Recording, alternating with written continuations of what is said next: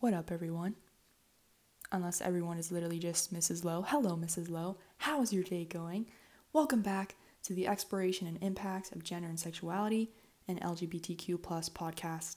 So today we're going to be covering an example of the heroism of queer people in the military, even when they weren't legally allowed to serve the country.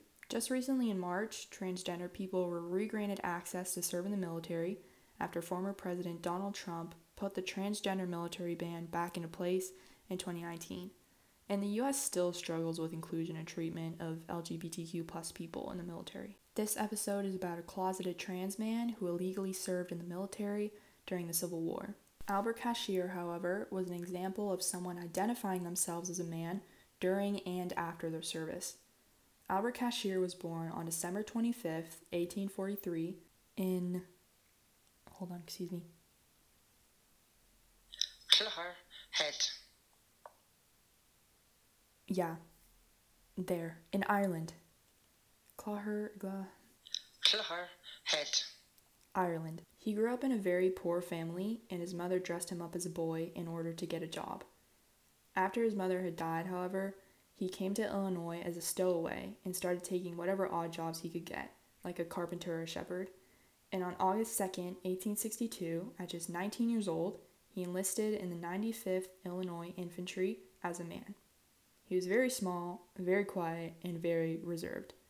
He stood at about 5'3", and he kept to himself whenever he could. Nobody really questioned as to why he needed so much privacy when dressing and bathing, and they accepted him as a fellow soldier.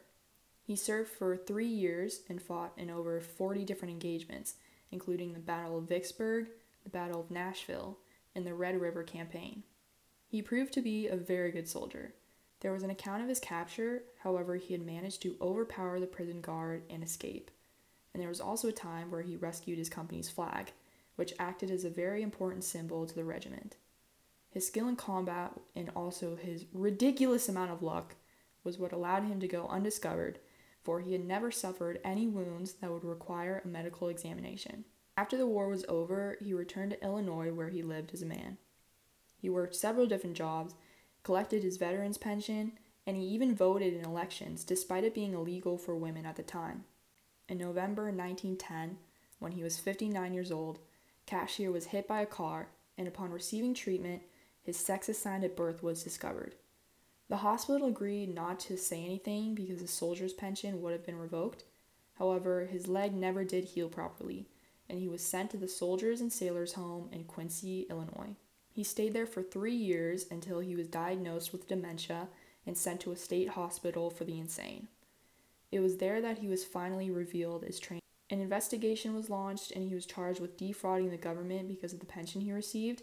However, his former comrades came together and testified that it was Albert Cashier who had served in the military, not the woman he was born as, and that he served the country diligently for 3 years. Ultimately, his soldier's pension was unrevoked and his veteran status remained. Cashier faced a lot of problems at the mental hospital, however. They referred to him as his name assigned at birth, they used she and her pronouns, and they forced him to wear a dress, which greatly affected his mental state. On October 10th, 1915, Albert Cashier passed away.